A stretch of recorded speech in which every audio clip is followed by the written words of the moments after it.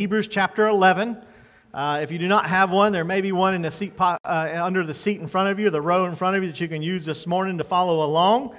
We've made our way through the study of Hebrews, and we are to our last three chapters of Hebrews coming up. So we have been here for 16 weeks now, and man, Hebrews have been a wonderful study. Each and every week, I think it can't get any better, and sure enough, it gets better and better every week. It's just like principle after principle, truth after truth. And I really, as I started ministry, really convicted of preaching through the Bible book by book and chapter by chapter, because I believe that's a great way for us to study. It's a great way for us to be able to preach the whole counsel of God. And when you begin the study, it takes a little while to get into the groove and get into the context of it. But once you do, each and every week as it builds, there's so much power in the Word of God in context. And so this morning, as we come to chapter 11, we are following along after we've already been through the first 10 chapters. And just a couple of reminders from our study. First is our theme, Jesus is greater. And we know wherever we are in our life or whatever we have in our life, we know Jesus is greater. Jesus is better than where we have been, where we're going, or where we are right now. That no matter what we have in our life, we know Jesus is greater. And because He is greater, we should pursue Him with all our hearts, pursue Him with all of our life, and pursue Him because He is worth it, and He is worthy. And my prayer, above all, after this series, is that we come away understanding just how awesome Jesus really is. I mean, He really is. And just in His work that He is, His nature, and then also in what He does in our life every single day. The second thing is the context of the book. Now, we talked a little bit about this as we have gone along, but it is hard to grasp sometimes because of the Hebrew nature or the Jewish nature of this book. They had believed the message of Jesus Christ, but historically and nationally, they were Jews, and they lived this life. They had family members who had lived it for years and years and years. So they grew up with these things, and they understand and know the system of the law and the way that the Jewish people would live this out, very familiar with this system. And in that, they had a lot of habits. They had a lot of tradition. They had a lot of history, and many of them still had a lot of family that were living out the Jewish faith. And so it was a very real temptation for them to turn back to their old ways. It was a temptation for them to revert back to the law. And some of them did. Some of them willingly left their commitment to Jesus and went back to the sacrifice of the bulls and the goats and all the rest, as we have been reading about. And some of them had fallen away, and that left the church there with some questions. Is this really what Christianity is all about? Is this really what the message of Jesus Christ is, that you could profess Him publicly but then walk away from Him and then you are still part of the family of God? And the writer writes them to instruct them further. He says, I want to instruct you a little further because in his writing he explains to them it's not Jesus plus anything else. And it's not Jesus minus anything. If you trust in Jesus Christ, you trust in Him alone. And it's your faith in Christ and your faith in Him alone. You cannot add to it the work sacrifices or the blood sacrifices. When you do that, you no longer are trusting in Jesus. It is either trusting in all of Jesus or trusting in none of Jesus. You cannot ride the fence. You can't have it both ways. You can't have your religion, your traditions, your good works, and feel like that is earning salvation before God, because none of those things do. It is Jesus by faith and trust in Him or nothing. And when you think about it, for them, this was a very sobering matter. And last week we learned how sobering it was because this has eternal consequences. When people do not believe in Jesus Christ, there are eternal consequences to not trusting in Jesus. And so the writer in his writings give 5 very serious warnings. We have worked our way through them. We've worked our way through 4 of them. We still have 1 more to go, but you remember the first one was do not drift away. He tells them from the very start in chapter 2, he says, do not drift away from the things of God. So the word is a nautical term where a ship misses its harbor, where it gets pulled by the current. And so this current in their situation would have been the current of going back to the way of the Jewish traditions. In our world today, it would be our world system of belief and the way that they trust in man more than God. And so as you stop proactively trusting and seeking after God, you begin to drift. And as you drift, you will get to a point to where you're not gonna make it into harbor. You're not going to make it to where you should make it. Second warning was, do not harden your hearts. That means you have clear warnings from God. You should not do this. Don't go this way. Don't do these things, but you harden your heart towards the voice of the Lord. You block out God's voice in your life. You begin to know it's wrong, but then you get to where you don't care that it's wrong. That you harden your heart to the conviction of God in your life. That's warning number 2. Warning number 3 is, do not fall away. So, as you drift and as you harden your heart, you stop progressing in the Lord. And if you're not getting closer to God, you're moving further away from God. And so what happens is you get to a point to where the Bible says in Hebrews chapter 6 that there were those who fall away, apostatize. That's literally the word that he uses, which means to fall away from your commitment in Jesus Christ. So wherever you are in your walk with the Lord, if you are currently, consistently walking away from Jesus, you're in a dangerous, dangerous spot because you are falling away from the only thing that can save you, which is Jesus Christ. That was a great warning in Hebrews chapter 6. Then last week we talked about do not willfully sin. That was our warning number 4. Do not walk down the path of making it a habit or continually not trusting in God. And as you do that, it brings eternal consequences into our life that we no longer trust in the sacrifice that Jesus had given for our sins. And we will willfully sin against God and we will trample under our feet the very gospel of Jesus Christ. And he said, if you were guilty under the law for idolatry, how much more will you be guilty under the law of grace for trampling the message of Jesus Christ? So do not willfully sin to where it leads you away from God. But then, in the end of chapter 10, the writer introduced a great principle. Matter of fact, it's a foundational principle. It's a foundational principle for anyone who wants to live a life well-pleasing to the Lord. He made a statement. And that statement is built upon in chapter 11, chapter 12, and most of chapter 13 as well. It's a study that we will begin this week, and for the next several weeks, we will begin to unfold this principle. The writer gives us the faith principle. He tells us in chapter 10, verse 38, now the just shall live by faith, but if anyone draws back, my soul has no pleasure in him. Now, the word now means not something new, just the conclusion of everything I taught so far. I want to give you this principle, this concluding foundational principle. Now, kind of like the rules of algebra, when your kids come home and they got the algebra homework and you think you're so smart and you do their homework for you and they bring it home and they say, look, Dad, you made an F, right? That's usually what happens, right? But the rules of algebra is clear. If you take the foundational rules, and no matter how hard or how long the problem is, if you follow the principles, the equation can be solved and it will be solved. But you got to follow the principles. The writer is giving us a concluding principle. If you want to persevere in your walk with God, if you want to persevere into a overcoming, enduring faith, then you must have this faith principle in your life. With it, everything works. Without it, nothing works.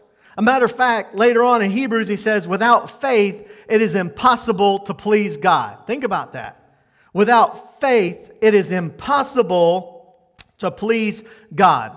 That means in your walk with God, if you don't have faith, you're not pleasing God. And this principle, as it works everything. And everything that comes into your life can be solved regardless of how hard it is if you live by faith.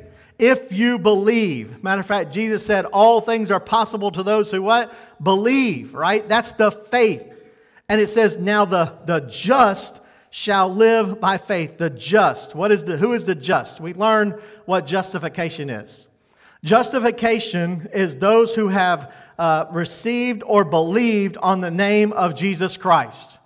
When you come to a conclusion in your life that you have sinned and you are separated from God and there's no chance for you to be brought close to God or into a relationship with God, save Jesus Christ and you trust in Him, you believe in His death, burial, and resurrection. When that happens and you confess Jesus Christ as your Savior, at that moment you are just, meaning that you are justified.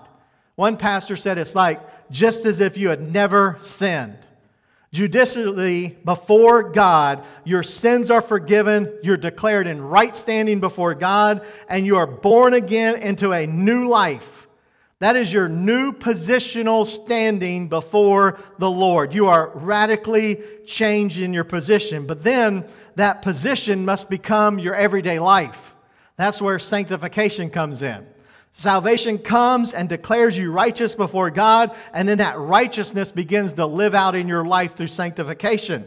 That is bringing Jesus Christ to every area of your life. That's what sanctification is. And your life should be radically changed.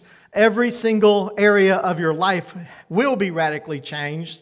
And I know you're made right in heaven, but now you're going to be made right in your heart on earth. The salvation will work itself out. I always like to say we all love the sweet by and by, right? But unfortunately, we live in the nasty now and now, okay, right? And so how do we get our standing before God as our life today here on earth? The goal of your salvation is not to take you to heaven. If that was the goal, then when you got saved, God would take you straight there, right? Why leave you here?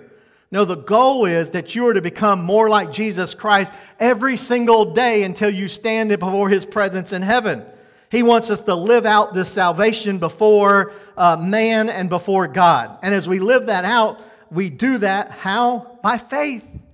Those who have trusted in Jesus Christ and declared righteous in heaven will now live by faith.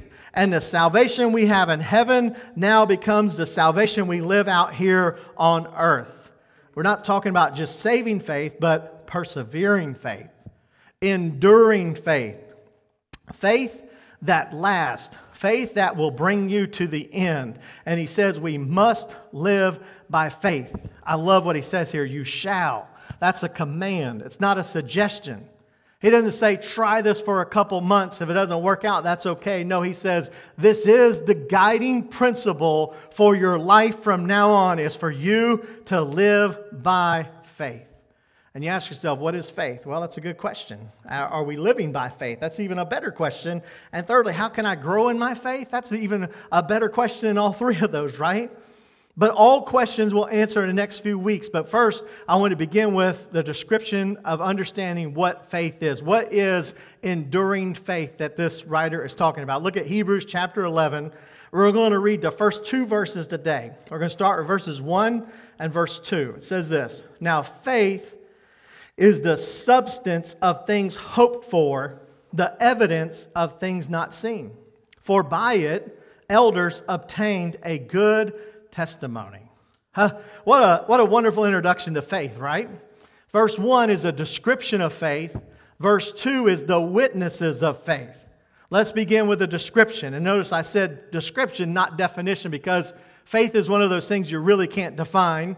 All you can do is describe it, right? You can describe it. You can describe its attributes, but it's really hard to really get a good definition of what faith is. And faith is one of those things that you can live out, but it is difficult to actually define. And so as we talk about living faith or persevering faith, here's the two descriptions that he uses. Faith is substance of things hoped for. Substance of things hoped for. Second thing, faith is evidence of things not seen. So faith is substance. What does the word substance mean? Well, in Greek, it means hypostas, which is translated substance, or it can be translated as confidence. Confidence in knowing or being sure of something. Both of them carry the ideal of certainty. It carries the ideal of something solid or bedrock or something that is secure. Faith is not a feeling, right? You don't just have this faith feeling in your life.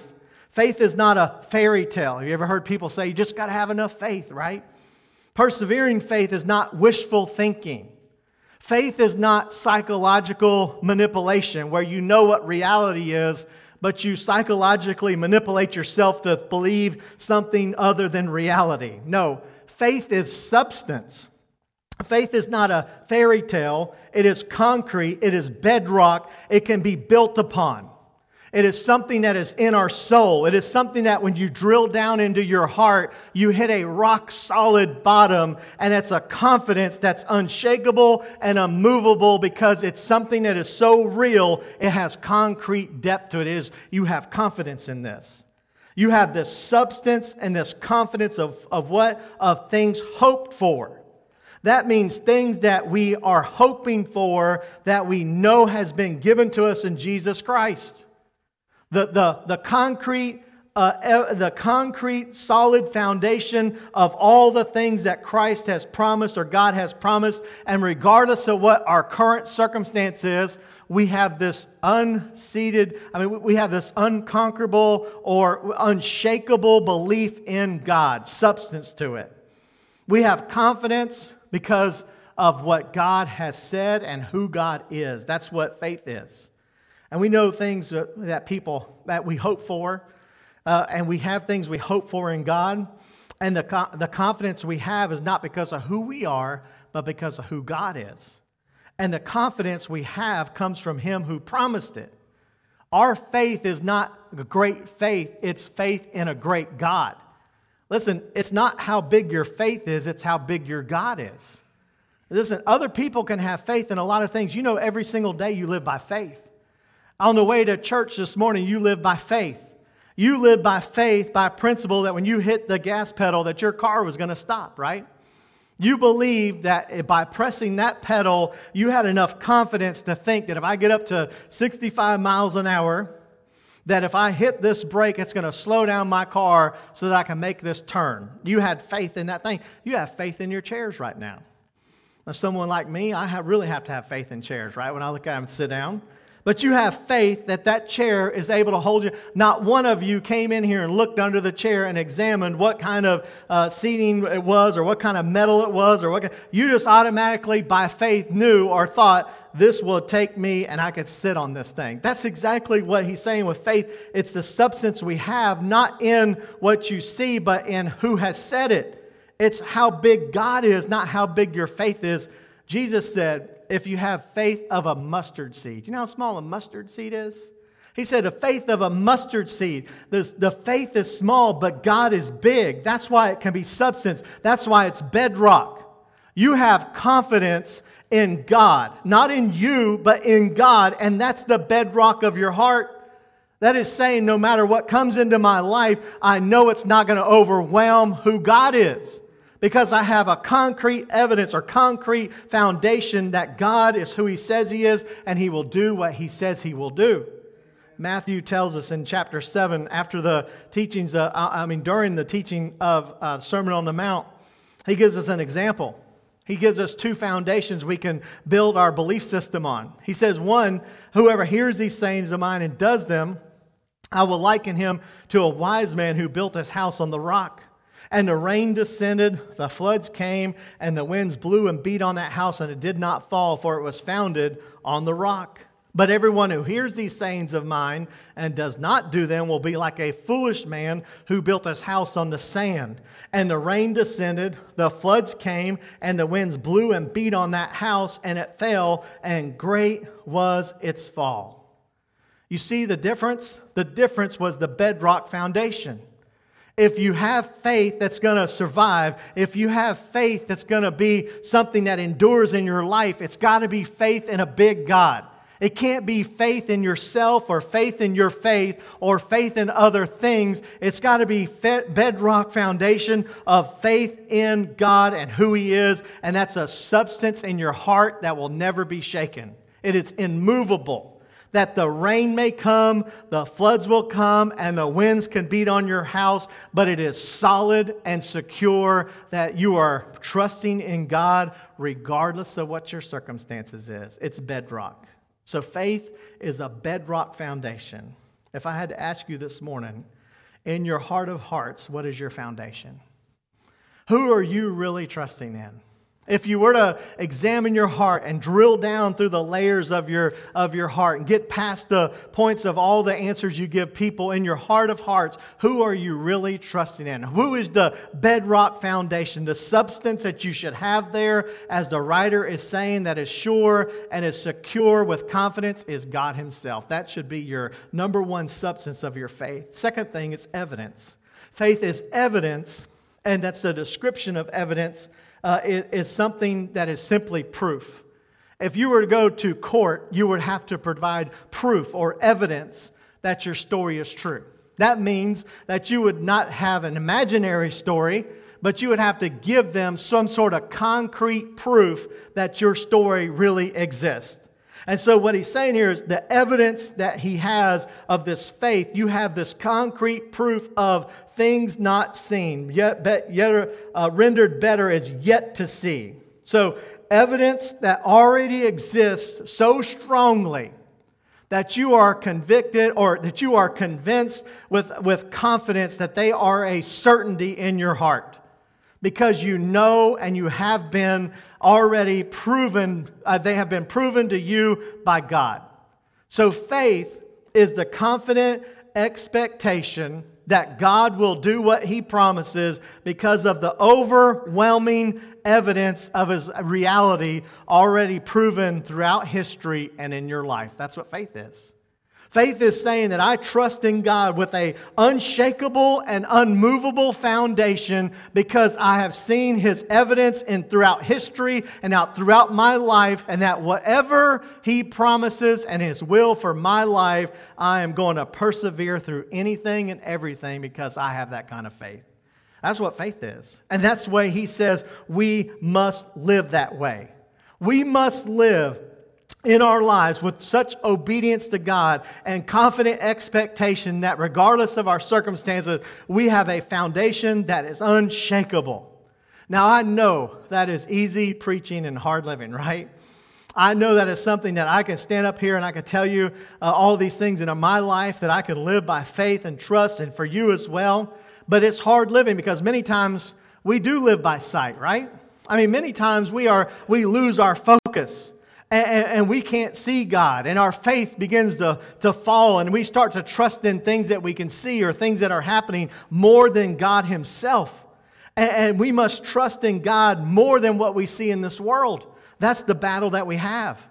You have to be so confident in the reality of God that the reality of this world does not affect your obedience to God. That you got to be able to see through that with confident expectation. And as you know, the end of it all that matters is God and what He says and what He does. Listen, you guys know I love to watch college football. And when I watch college football on TV, I get all tensed up and I get through the game. And many times you've heard me before, I give up on my team, right? My kids always tell me that. And lately, as bad as the Gators have been, I've been giving up on them a lot, right? And so throughout the game, I'll be so mad and so upset. And I get mad and I turn the channel or I go to some other room. And deep down inside, I really feel like maybe that might make them do better. You know what I mean? Like sometimes you don't watch or you go in the other room.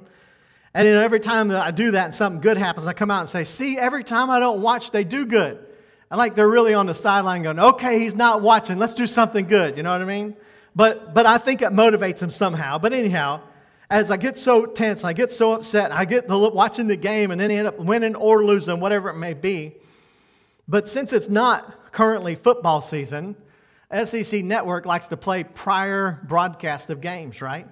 And so they like to play the SEC championship games. They like to play the national championship games. And so they, every once in a while, have to get out the VHS back when the Gators were good, right? And so they had to get out these videos. In 2008, I can remember watching it with my boys the first time when it came on. And there I was sitting there, and it came out, and they have all the, all the announcements talking about the game and how good Troy Smith is and all this, to going through this whole spiel. And sure enough, first kickoff, Ohio State returns it all the way back for 100 yards. And I can remember live watching that game. I threw my remote. I was so mad and so upset. I was thinking, oh, they're going to lose 40-0, right? Well, from that point forward, Florida came back and won the game 41-14, I believe. And so as I was watching that, the boys were looking and saying, oh, wow, he scored a touchdown on the first play. It's 100 yards. I looked at them like, yeah, don't worry about that though, right? Like I knew and I was confident because I knew what the outcome was going to be.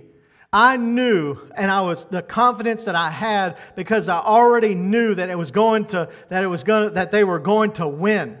And I could watch it in peace with confidence. And not one time did I get upset. Not one time did I not enjoy watching it every single play.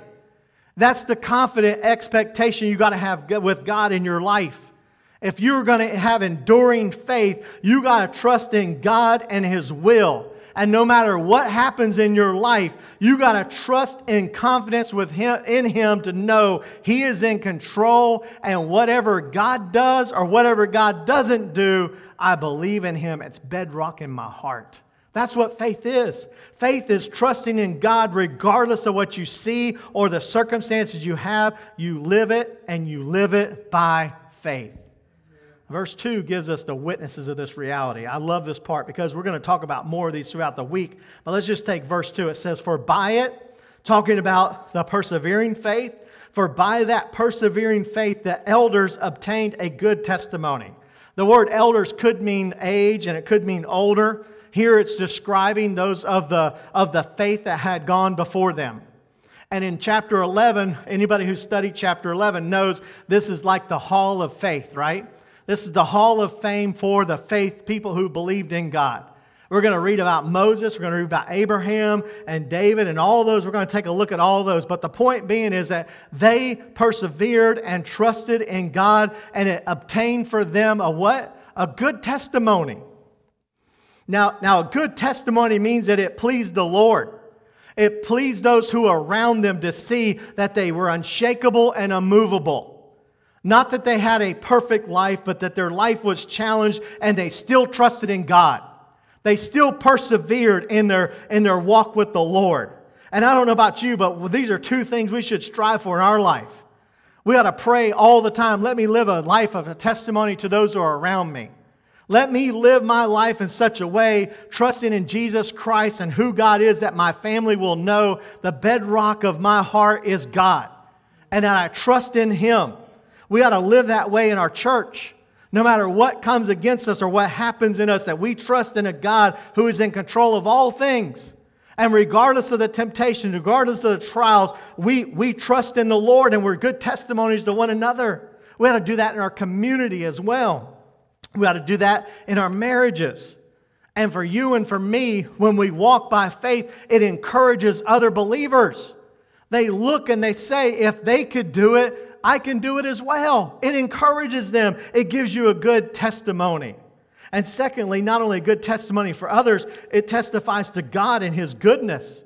It says He obtained a good testimony before God. It is one thing to be honored by man. It's a whole nother thing to be honored by God, right? God can see the things that other people don't see.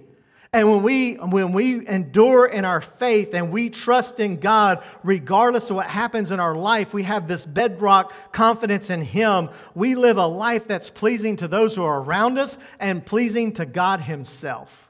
And He says, the just shall live by faith. They walk by faith. And listen, you think back through the Old Testament. You read through this chapter right here. There's no honor in those who walk back on their commitment to God. God is not propping up those who has a testimony that they didn't endure in the faith. God doesn't have a testimony of those who didn't obtain a good report from others and those. And for us and for me and for you, we ought to pray all the time, God, complete your work in me. Let me be enduring faith. Let me finish strong. I don't want to be a quitter. I don't want to be one who falls out, right? I want to be like Paul. He got to the end of his life. He says, man, I have fought the good fight and I have finished my race. He said, I have endured to the end, and whether it was good or whether it was bad, I can do all things through Christ who strengthens me. What a testimony.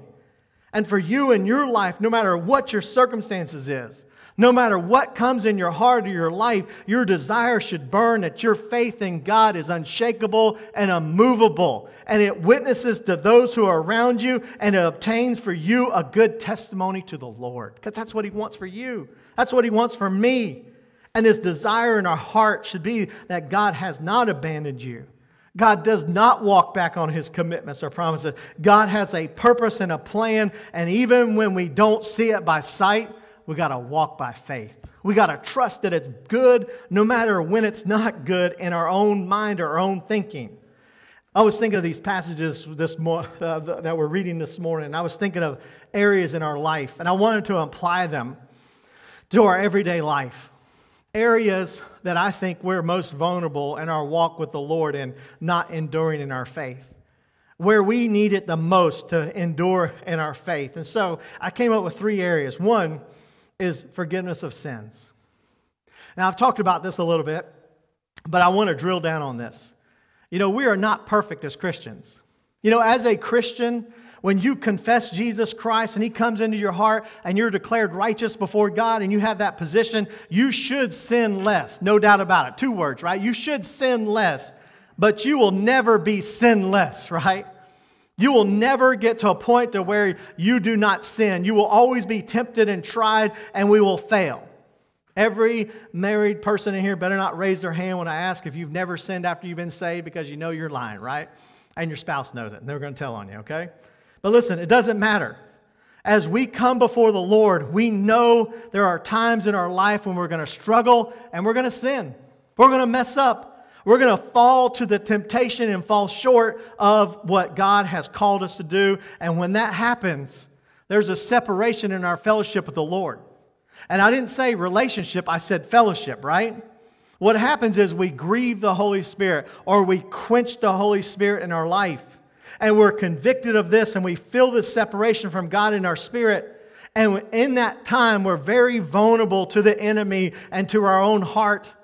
And all of a sudden, guilt and shame begins to heap up in our lives. And all of a sudden, it creeps up on you, and it begins to say things to you, and it begins to speak into your life like, look how many times you have failed. You're such a failure. Why? How in the world could God love you? How could God forgive you again?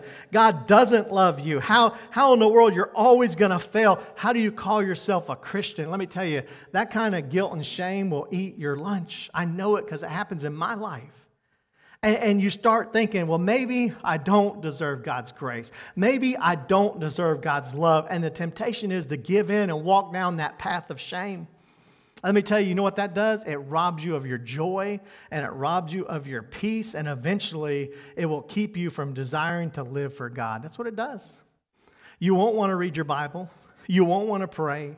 You won't want to be around God's people. You won't want nothing to do with God, and you will try to push Him out of everything in your life because you have guilt and shame because you don't truly believe in the forgiveness of God in your life. But persevering faith says, not so. Persevering faith says, yes, I sin, and I confess it, and I know that God is faithful and just to forgive me of that sin. Does that sound familiar? One of my favorite verses I love to quote to you guys is 1 John 1:9. It says, if I confess my sins, He is faithful and just to forgive my sins and to cleanse me from all unrighteousness. Listen, as we confess, He is faithful to forgive. And this morning, I stand before you as a forgiven man, not a perfect man.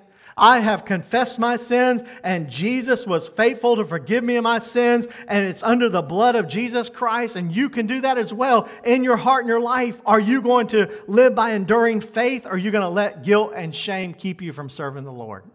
There's so many times I get to people and I talk to them, they say, well, you just don't know what I've done. I can't forgive myself. And I always say, if God can forgive you and His standards are so much higher than your standards, then who are you to not forgive yourself, right? Listen, God has forgiven you. He will forgive you. And enduring faith says, I trust in that. And let me tell you, you're not going to make it far in life if you don't grasp the understanding of God's forgiveness. And I love God's forgiveness of sins, right? I love what the Old Testament says about it. We were singing about it, the blood of Jesus earlier that washes our sins away. And it and He forgives our sins. And in the book of Proverbs it says, that he takes our sins and he puts them into the sea of forgetfulness, right? And one country preacher says, and he posts a sign that says, no more fishing, right? Once they're under the blood, they're out of our life, and there's forgiveness you can have in the Lord, and maybe you've been walking in shame. You know you're a Christian, but you've given in and you believed the lie of the devil that you are not forgiven before the Lord. This morning, you can endure in your walk with faith, and I encourage you to confess your sins and know you have been forgiven in the Lord, because He is faithful to do that. That's what enduring faith is. I think of the second area, and that's persecution and trials. Let me just say from the beginning that a Christian life is not easy, right? I think one of the biggest lies propagated by the last several decades of Christianity is if you become a Christian, that you'll have an easy life, right? You'll not have any opposition or trials. Your marriage will be perfect. Your health will be great. You'll be healthy, wealthy, and wise, right? We call it the prosperity gospel. You'll never have a problem with your job. You'll never have a problem with your family. You'll never have a problem with your health. You'll never get cancer. You'll never get any sort of financial trouble. God is just going to come into your life. He's going to bless you, and you're going to be too blessed to be stressed, right? You'll never have anything wrong in your life.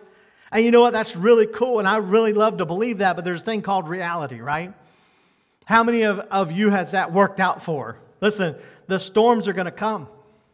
The rain is going to come. The trials are going to come. The persecution is going to come. And if you have that type of theology, when that comes, your faith in God is going to be shattered. And you're going to say, God is not good, and God is punishing me. And the truth is that through that process, you're going to realize that you can have trials and tribulations, and God can still love you. You can have trials and tribulations, and God may not deliver you, but He still loves you. You can have trials and tribulations and get all sorts of things in your life, and you face this opposition, and enduring faith says, no matter how tough it is, no matter how bad it is, I'm going to trust in God regardless of what I'm walking through. That's what enduring faith is. Enduring faith says that during those times and trials, I'm not going to walk away from God. I'm going to draw near to God. That's what enduring faith is. And the question is in your life, not if you're going to face troubles and trials, but when you face troubles and trials, what are you going to do?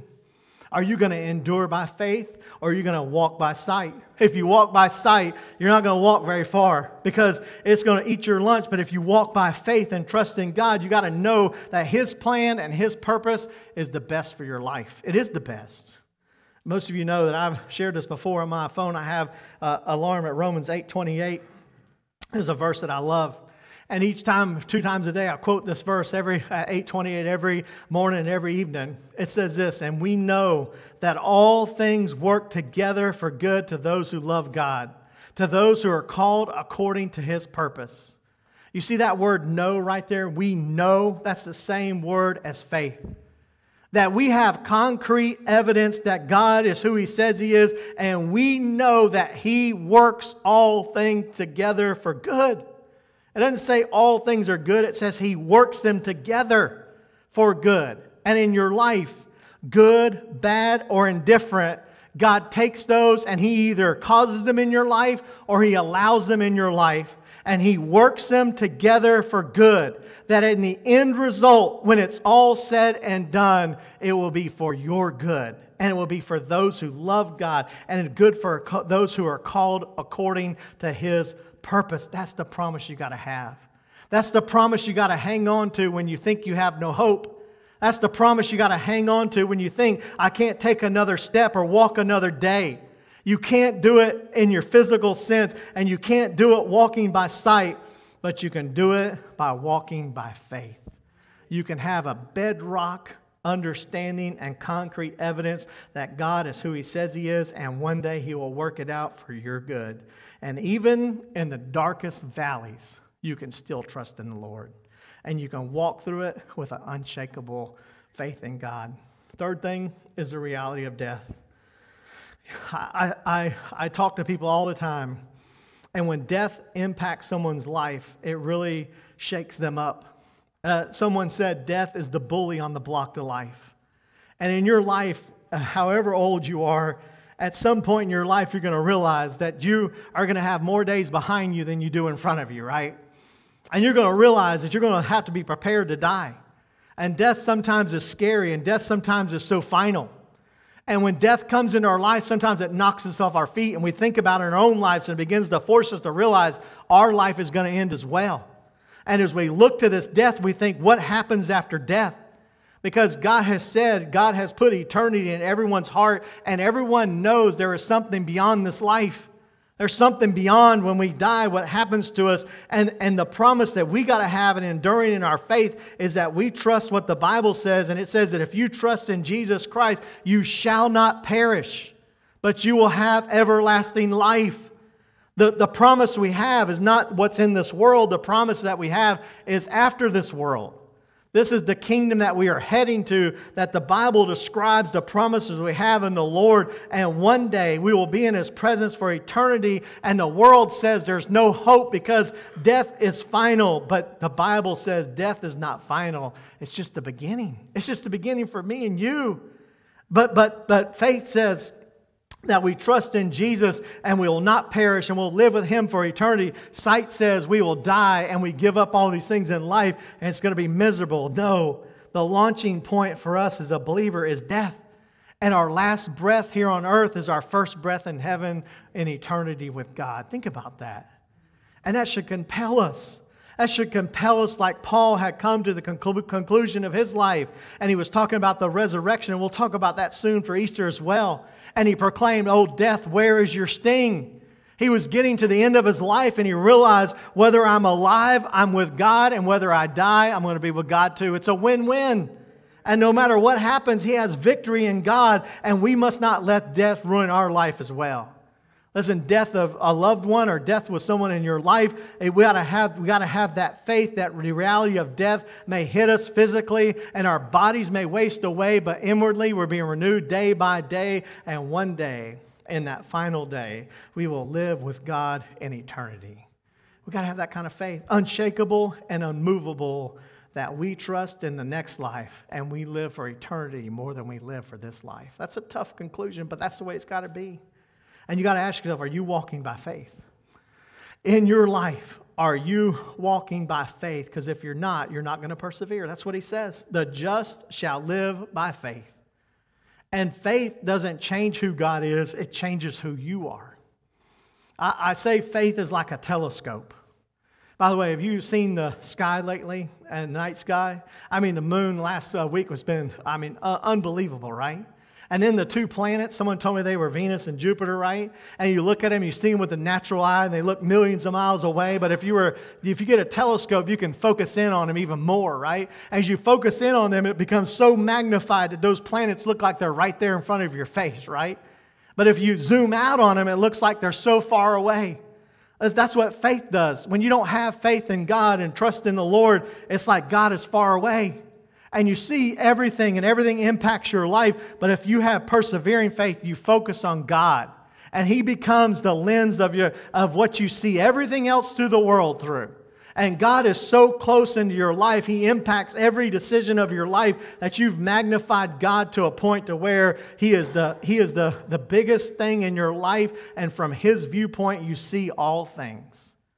And enduring faith magnifies God and adjust your focus, and the world will fade away, and all you see is God. And that's what true faith is.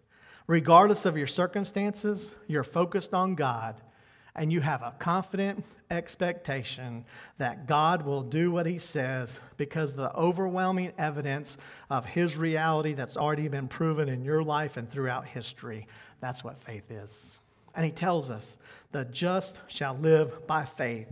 Are you living by faith this morning? Let's pray together. Dear Heavenly Father, we do come before you this morning, Lord. And God, I do pray for our lives and our hearts. Lord, first and foremost, I pray for maybe someone who's never truly trusted in Jesus Christ. They've never been justified. I pray this morning as they come to realize that they're never going to make it to heaven on their own works or their own deeds. The Bible has clearly said, for all have sinned and fallen short of the glory of God. That includes me. That includes every single person will not make it to heaven without Jesus Christ. And if we confess that, we believe that, we trust in the work and person of Jesus Christ, the Bible says we become born again. And literally this morning, you can become born again. You don't have to join this church.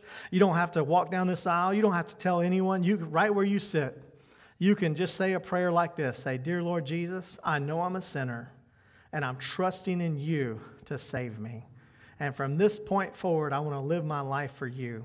Express that to the Lord, and that's what's called the sinner's prayer. And some sort of thing in your heart and your life, as you feel that or you trust in that, you express that faith in Him. The Bible says you become justified just as if you had never sinned. You become friends with God. You are made in a right relationship with God through Jesus Christ and your confession of that. Or maybe you're here this morning, you're a Christian. You have been walking a life of shame and guilt, and you really don't believe, and you haven't been walking out the faith to know that God does forgive. That yes, you've made mistakes, and yes, you have made some bad things in your life. Listen, I've never went to Jesus Christ to where He's pushed me away, not one time. Every single time I've called upon the name of Jesus Christ, He's always been there for me. And He'll be there for you as well. This morning, as you confess your sins, the Bible says He is faithful and just to forgive us of our sins and to cleanse you from all unrighteousness. This morning, maybe you just need to say, "Lord, I'm tired of this guilt and shame. I want to be close to you again. I want to draw close to you, Lord, and I want to walk by faith, not in my shame and not in my guilt, but in your promises that you have forgiven me." And this morning, you can do that. Or maybe you're here this morning, you're struggling with some situation in your life, and you're not walking by faith. And your faith has been shaken, and your faith is in the Lord, and His plan has been put to the test. And I pray this morning, may you be encouraged. May you be encouraged to know that He takes all things and works them together for good. You may not see it right now, but in the end picture that you don't even understand or you can't even describe, that God will be glorified, that it will be for your good. It will be for those who are around you and their good as well, that you can take one more step. As you leave this place, you can trust in God one more day. And you can say, "Lord, I'm going to trust in your plan over my plan 100%. And whatever that plan is, regardless of those circumstances or outcomes, I'm going to trust in you and I'm going to persevere in my faith." Or maybe you're here this morning, you're just struggling with death and you realize that someday you're going to die. Or maybe someone in your family has died and you say, "Is there life after death?" It's so final. There's such an emptiness and such a grief in my life. Man, I pray this morning, may God just encourage your heart to know that eternal life lasts forever. And this life is but a vapor. That what we do here is just for a temporary moment, but what is in eternity is forever and ever and ever. And I pray that we'll live with that kind of perspective in our heart and our life as we come to the matter of death.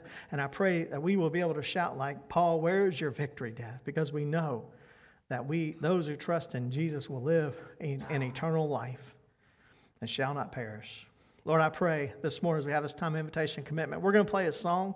And right where you sit, I just encourage you to keep your heads bowed and your eyes closed and just seek the Lord for a few moments and just say, "Lord, here's my heart.